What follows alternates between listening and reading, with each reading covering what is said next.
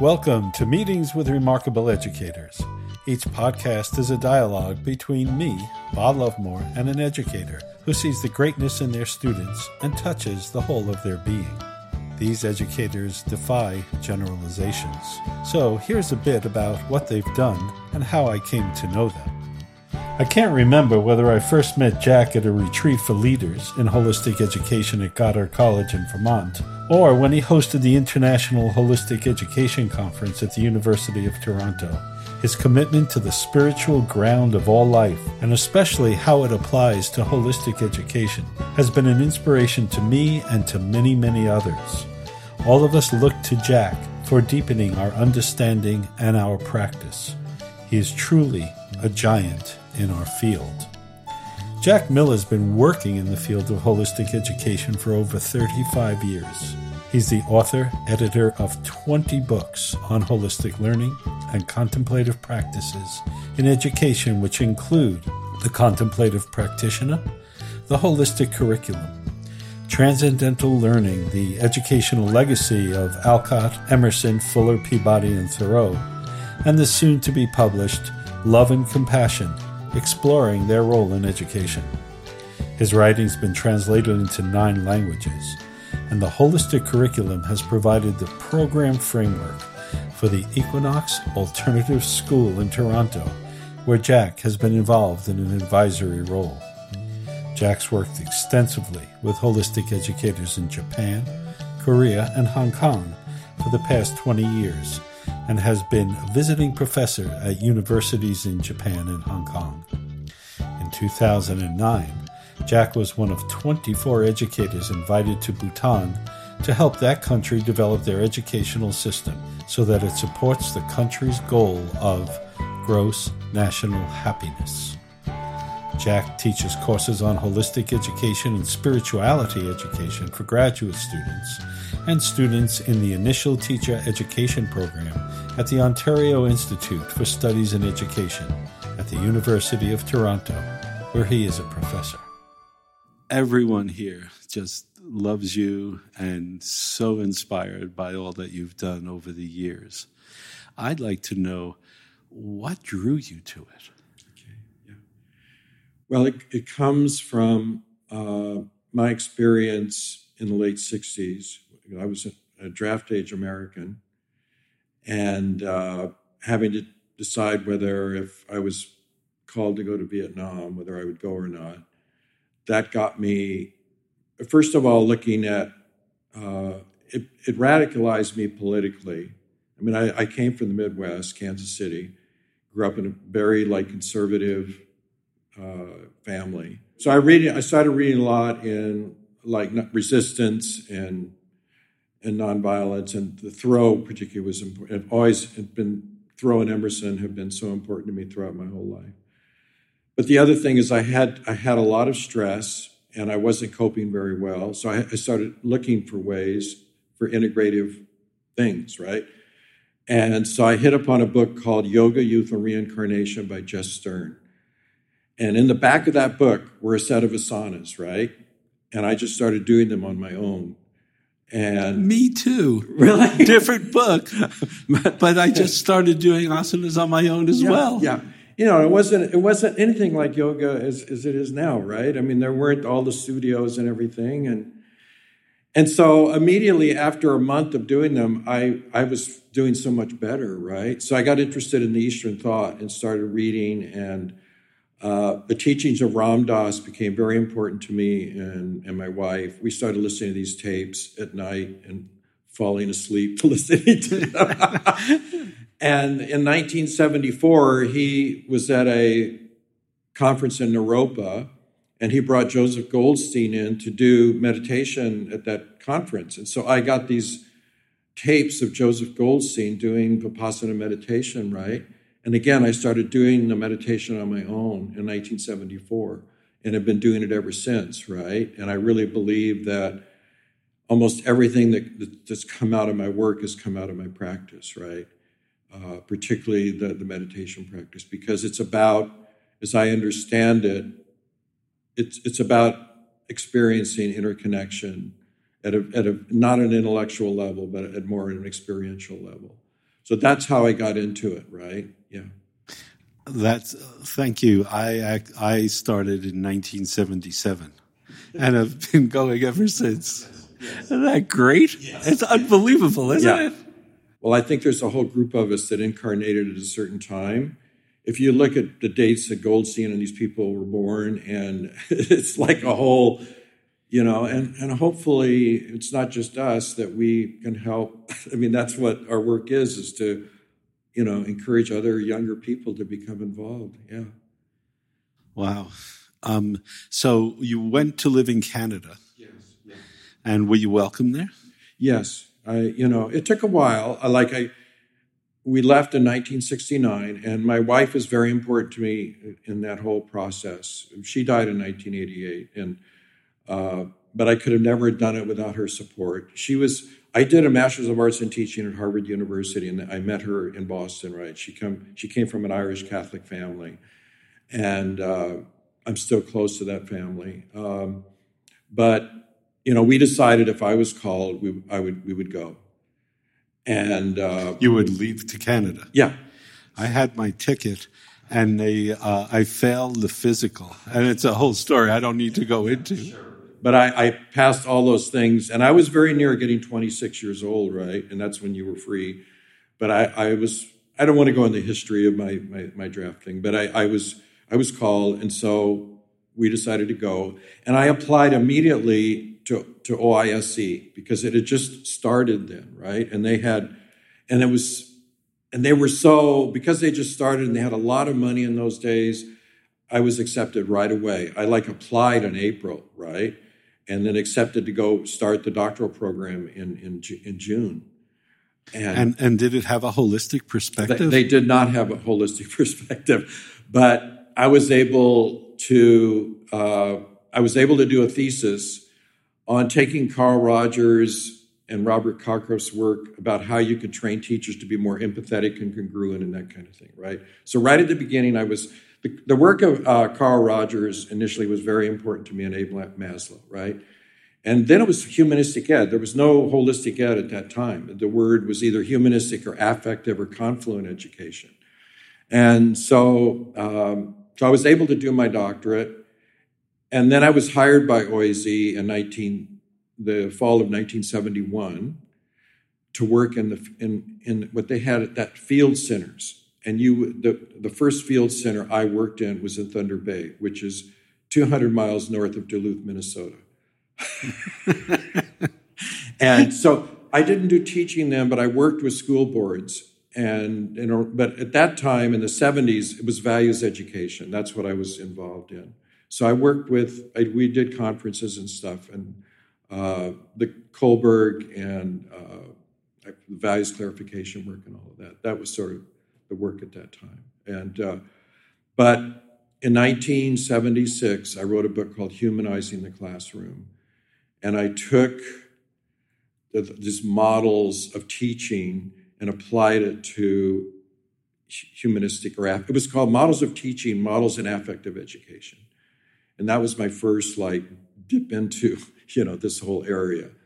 And so, yeah. Well, so what's going on inside you as you're going through these processes with the field study or whatever it might be? Something must be changing inside you. You've been practicing asanas now, and you've studied meditation. And what's going on inside? Well, I think, again, the meditation and the yoga gave me some inner strength because, again, going up there into a part of the world that is, again, it's remote. And I didn't know anybody when me and my wife went up there without any contacts or anything, right? But they were very welcoming. Any help that the school people, any help that I could give them, and I was very green then, I couldn't give them that much, but just trying to be helpful, to be present, they found that helpful. So over time, I developed more confidence in working with school people. And it was a great introduction to what was going on in the Ontario school system, right? And I did a lot of work with people I was up there 11 years, right? And I worked up in the remote station for 11 years? Yes. And so I developed a lot of friends and a lot of sense of practice of what was going on, right? And that's helped me tremendously. And I just have 1 year of full teaching experience, which I had in my MAT program. And so that experience gave me like a grounding to work with teachers, right? Like, because most of the people at OISE, many of them are just so theoretical and have no like experiential thing, right? And I think that, and they're very, I'm not saying all of them. There's a lot of them that have some teaching experience, but I mean, a lot of them are theoreticians, right? So gradually I was gaining confidence in being able to work with people. And it was a very like low-key thing in terms of my trying to share my practice, right? I didn't do much in that point of my life, okay? A big turning point in my life was in 1982 when my wife contracted breast cancer. And so we decided, because I had to travel so much in the north, that we should move in the south so I wouldn't be away so much at home, right? So we moved to St. Catharines, Ontario, which is only like an hour outside of Toronto. And that's when I started teaching at OISE. And in 1985, I taught my first course in holistic curriculum. And it was just like blossoming then, right? And this could sound strange, it just appeared? It just, I can't even recall exactly, now one of the things that I had written a book in curriculum with another person, and I talked about 3 positions: transmission, transaction, and transformation, right? And I said, well, if you bring those three together, you have something that's holistic, right? And that was sort of the lead-in to that. I'd also written a book in 1980 called The Compassionate Teacher. That was my first coming out, And again, it was... it was a beginner's like thing. I mean, compared to the stuff that I'm writing now, it didn't have the depth, but it was, I think some people found it helpful, right? And I did talk about my practice in that book, yeah.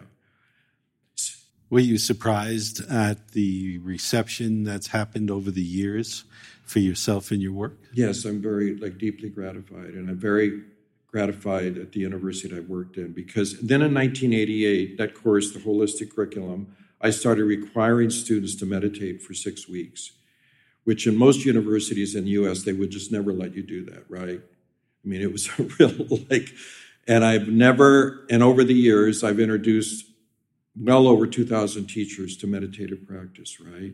And I've never had one who said, I had 4 out of all those who wouldn't do it for various reasons.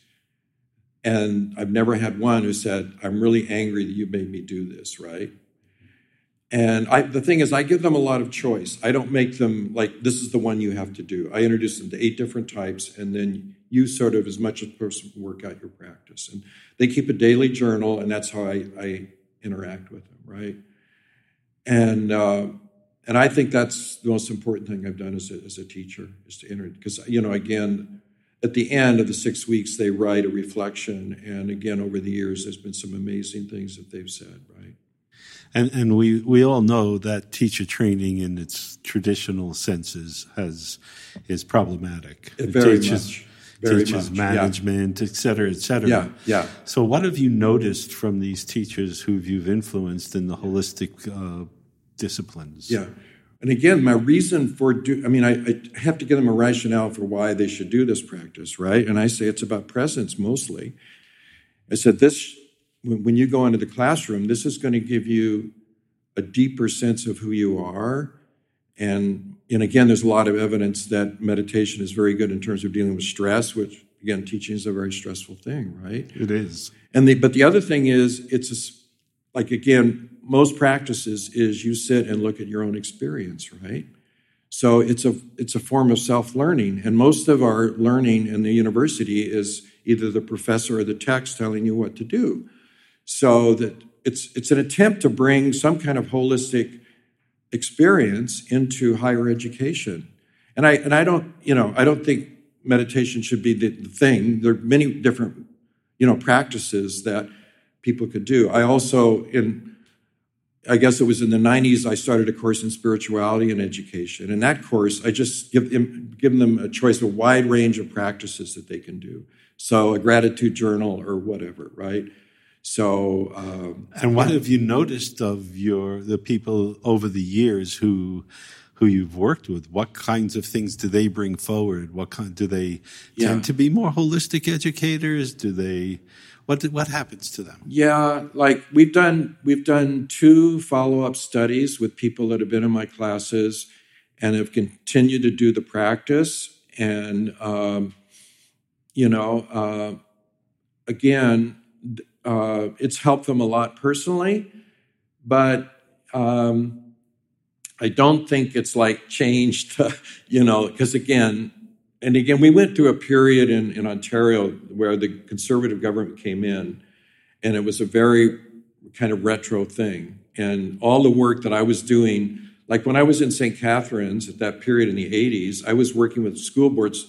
They got interested, and the ministry was receptive to holistic education. So I was working with the school there about trying to bring a lot of these ideas into practice, right?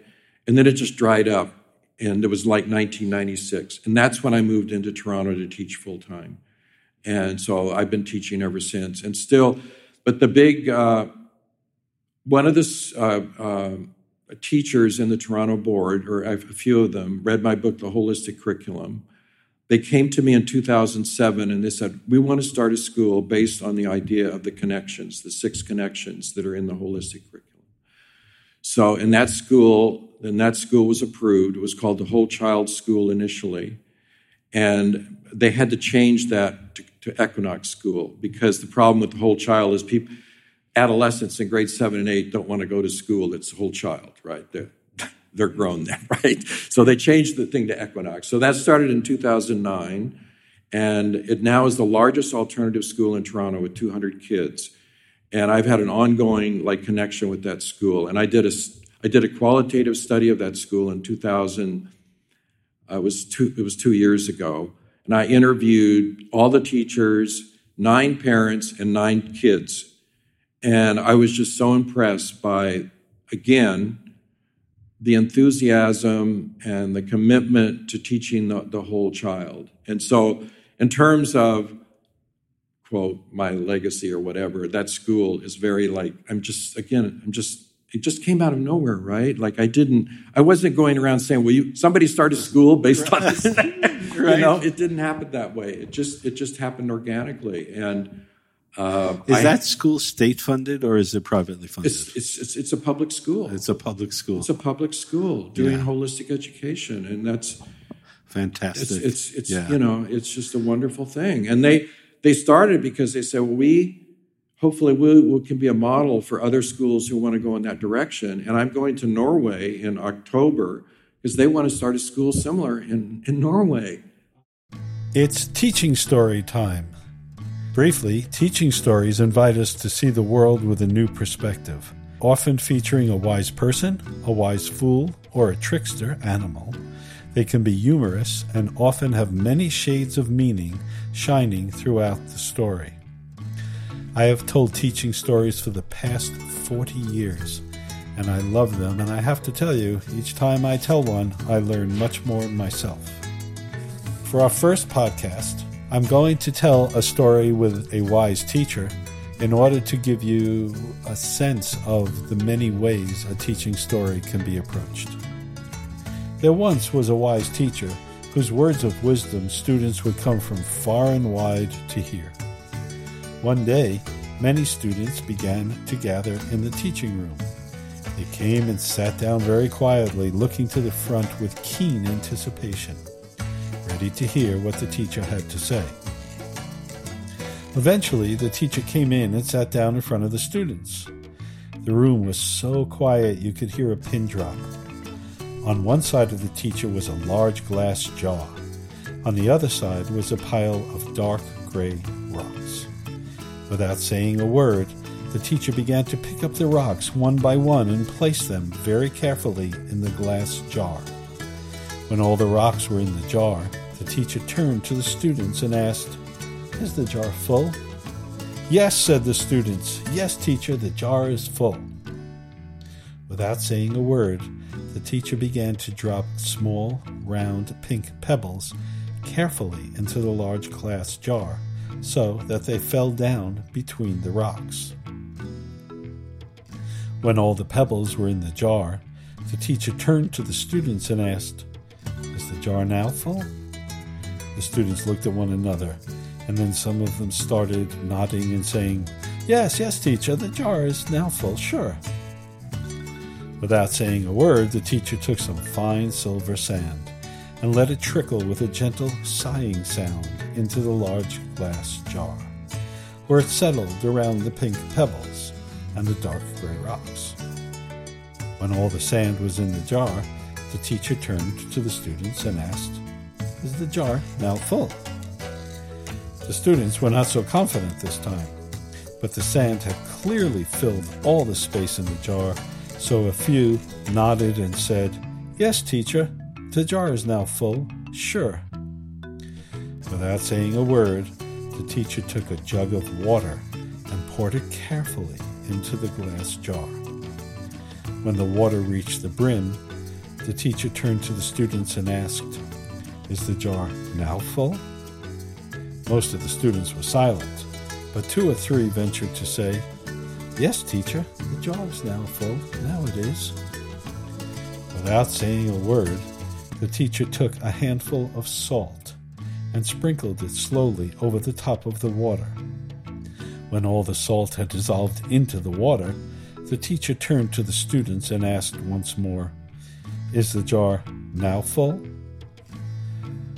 The students were totally silent. Eventually, one brave student said, "Yes, teacher, the jar is now full." The teacher then said, "A story has many meanings, and you will each have understood many things from this demonstration. Discuss this among yourselves. See how many meanings the story has for you." The students looked at the wise teacher in the beautiful glass jar filled with gray rocks, pink pebbles, silver sand, water, and salt. They quietly discussed with one another the many meanings the story had for them. After a few minutes, the teacher raised a hand and said, "Remember that there is never just one interpretation of anything. You all have taken away many meanings and messages from this story, and each meaning is as important and as valid as any other." I chose this for the first podcast as it wonderfully illustrates the many meanings in a teaching story. Can you find meanings in this story about education? If so, send your insights to ba@lovemoreconsulting.com. A 3-person panel will select the most relevant stories, and they will be read at the end of a subsequent podcast. Again, that's ba@lovemoreconsulting.com.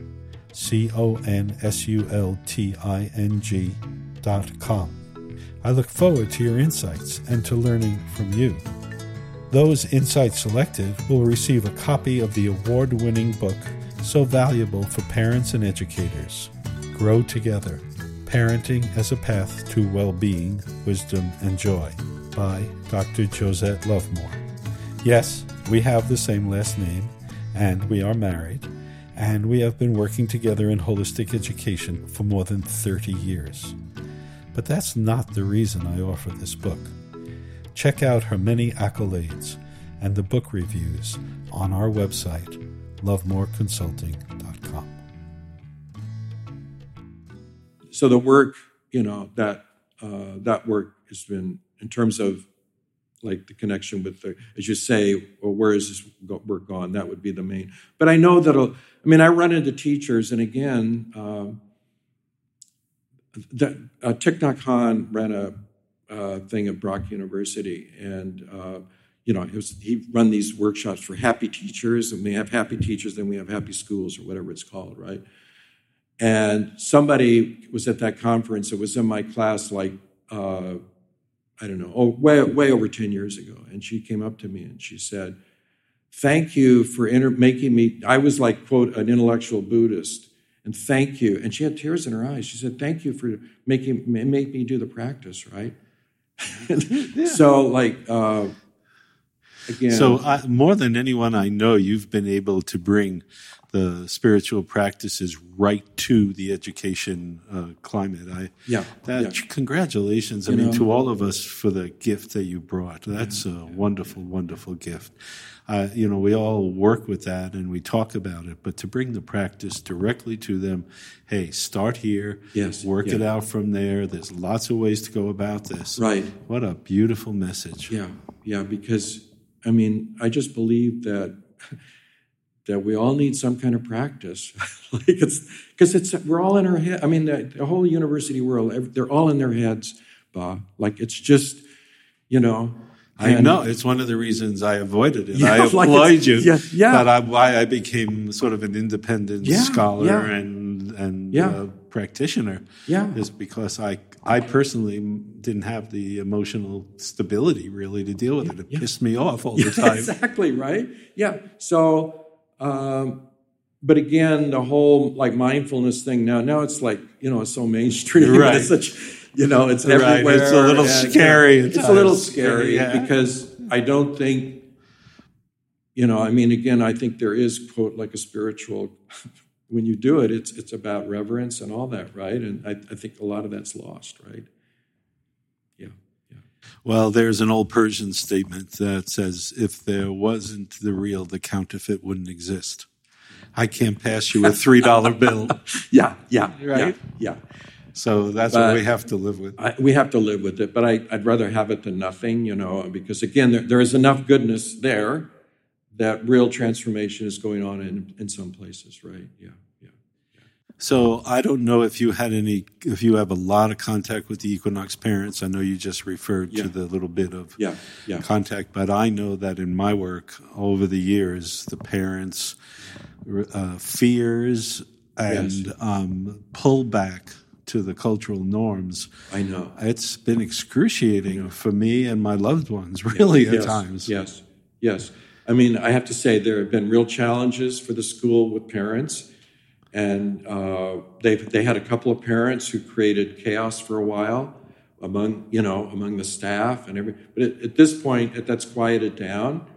And the school right now is in a very good place. But they have gone through, as you say, some really difficult times. So challenging. And for those of us who had to also create funding, it was really, really difficult. I mean, I was just talking to Paul, as you know, in Salmonberry. Yeah. And they own their land now. I know. And you know me, I've tried different things over the years. Yeah. It's the funding stream. Then that's where the parents think they have this power comes in. Power, money, fear. The whole thing. The whole thing. It just chokes. May anyone hearing this just try to think, where do the resources really need to go? Yes. Yeah. Wow. So you've done so much. I hear there's been a rumor, but I have to tell you, it's been around for several years that you're retiring. No. I'm 74. I'm 70. Okay. This year I moved to 50%. Because I have a pension now. I don't need to have a full salary and a pension, right? I felt guilty about doing that. But I still want to work, right? So I moved to 50% this year. And I have no plans. And I had the whole year off last year to do writing. And I wrote this book on love. And I came back and I taught for the first time in a year this summer. And I just loved it. I mean... I know. They say, when am I going to retire? I say, retire from what? From life? Exactly, right? I mean, I will retire when my health gives out, right? And that will happen at some point, right? At some point. And but as long as I'm teaching the spirituality course in the winter, and I've already got a waiting list of like 30 people. I'm sure.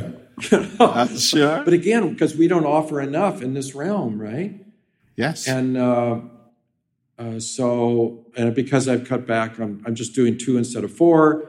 probably a little bit more demand. Although this summer I was fine. I didn't have a waiting list. I had 22 people, and it was just lovely, right? And again, in the teaching, I just try we start with a circle, get the tables out of the way. Yes. And again, the university environment is they set these tables up. Oh, I know. And, they have already, that sets a model of learning. That's in their mind. It's like the seminar, right? And people like giving these like presentations and, no flow of energy, right? Right. Just stuck. Right. Yeah. I know. It's just, yeah. So, and again, I think the physical setting of our classroom and how it's arranged is so incredibly important. Right? Every little part of it. Yeah. No question about it. Yeah. Really. Yeah. Wow. I have so many questions. I don't even know where to go. To me, there's always this question of the courage that we've all had to somehow find. Yeah. And I know for me, it wasn't a second. There was a point where it was just, what else could I do? Was it like that for you? Yeah, well, like it's interesting that the year that my wife died in April 1988, that sort of gave me the courage that summer to require them to do the meditation, right? There was just something there. I said, well, I faced death, right? Well, I can do this. Like, this has got to be easier than, seeing my wife die, right? Yeah. Wow. Did you know Phil Gang? Yes. Yeah. So Phil lives in Portland now. Yeah, I heard. We've become friends. Yeah. And actually, he was my first podcast. Yeah, okay. And his wife, Marcia, sunk into Alzheimer's, and then she's passed. Yeah, and Paul told me. Yeah, and he's come out with this film, and he says... I heard it's really a nice film. It is a really nice film. And he said the same thing. He said, it's... And I've known this from my own grief. Grief is cleansing and liberating and so meaningful. Yeah. And it's... I think that's another thing people are so afraid of. Yeah. They're afraid of grief. They're afraid. Yeah. So that I guess quote gave me the courage to do that, and yeah. Wow. Well, I'm just looking at my watch. Okay, I know you're a wanted man. Yeah. Can you just speak a little bit? You've really brought different cultures into this conference and into my world and our world here. Yeah. Did that just happen because you were known, or did you go out and happened seek because that? One of the transform things in my life, again, I wrote the book Holistic Curriculum in the same year that I introduced the meditation, and Holistic Curriculum was published in 1988. In 1994, I got a letter from people in Japan saying they had translated the Holistic Curriculum, again, on their initiative without anything from me. And then they said, would you come to Japan, right? So my first trip to Japan, 1994, I spent 9 weeks teaching at this women's university there in Kobe, which I've had a continuing contact since then. And that's how I met my present wife as well. I don't think you've met Midori. No, I haven't. But she is one of the most healing presences of any person I've ever. She's the happiest person I've ever met in my life.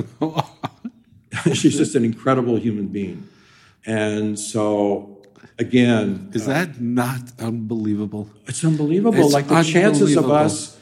And again, so when I have been working in Japan, she has translated. We basically teach a course together because when she translated, it all comes out through her, right? And that led to contacts with people in Korea. And my student, Yoshi Nakagawa, went back. Who I'm going to do a podcast with. Has become the leader in organizing what's called the Asia Pacific Holistic Network, where it brings all these people, again, from Thailand, Korea, Malaysia, together once a year. And the first one was about 5 years ago. And this one this year is in Thailand, right? And what the great thing is they're coming here. This is the first time they've ever come over to a North American conference. And that's William Green. He's the one who's really... Amazing. Yeah, he's amazing, right? Man. Yeah. And he's the one that's really made that happen. And And again, I've learned so much by being in Japan, being with those people. It's been incredibly humbling. And, just to be in another culture like that and I've been very close to my wife's family. I was there when her mother died and experienced what a funeral is like there. It's much different than it is over here. I had my 10-year-old and 11-year-old students study funerals around the world. Yeah. And it's just really blew their minds. And then we went to cemeteries and crematoriums here in America. Yeah, yeah. You want to take a look? Here's what it looks like. Yeah. Anyway, I just think they deal with death better there than we do here. It's much more grounded. That's why I'm going to do a little thing on Sunday around children and death. Yeah.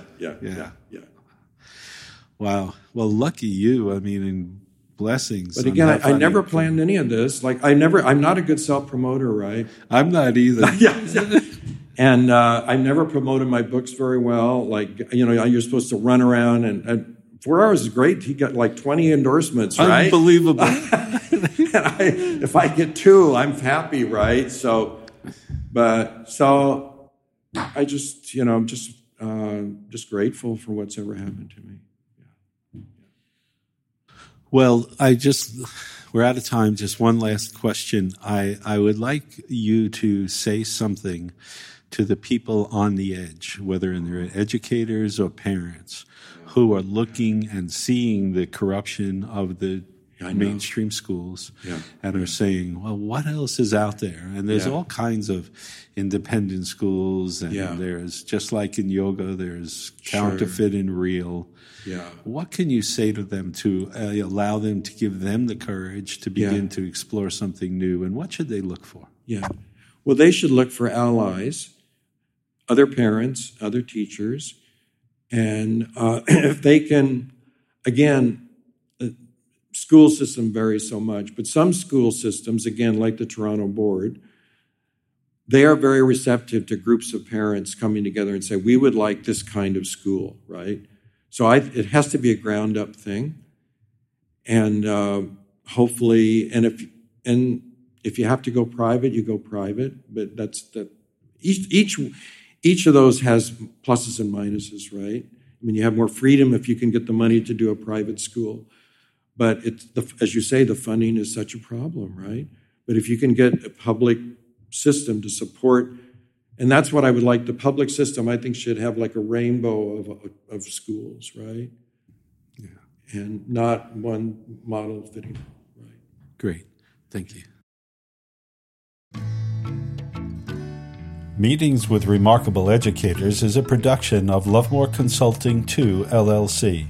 Copyright, Ba and Josette Lovemore, 2018. Our sound engineer, Dimitri Young. Our webmaster, Nathan Young. And our all-important media maven, Cleo Young. All podcasts are transcribed with show notes and can be found at lovemoreconsulting.com/podcasts. Please visit us on Patreon at patreon.com/remarkableeducators to help us reach more listeners and to invite more remarkable educators to engage us with their inspiring work and ideas in holistic education. Ba and Josette Lovemore would also like to thank Self-Design Graduate Institute. We teach there, and at Self-Design, we nurture each learner's ability to explore inner and outer worlds and discover his or her own deep understanding and vision. Go to the SDGI website and see for yourself. That's www.selfdesigninstitute.org. This is Ba Lovemore, reminding you that holistic relationships with children leads to joy and self-knowledge with the adults in their lives. With respect for you and for children everywhere. See you next time.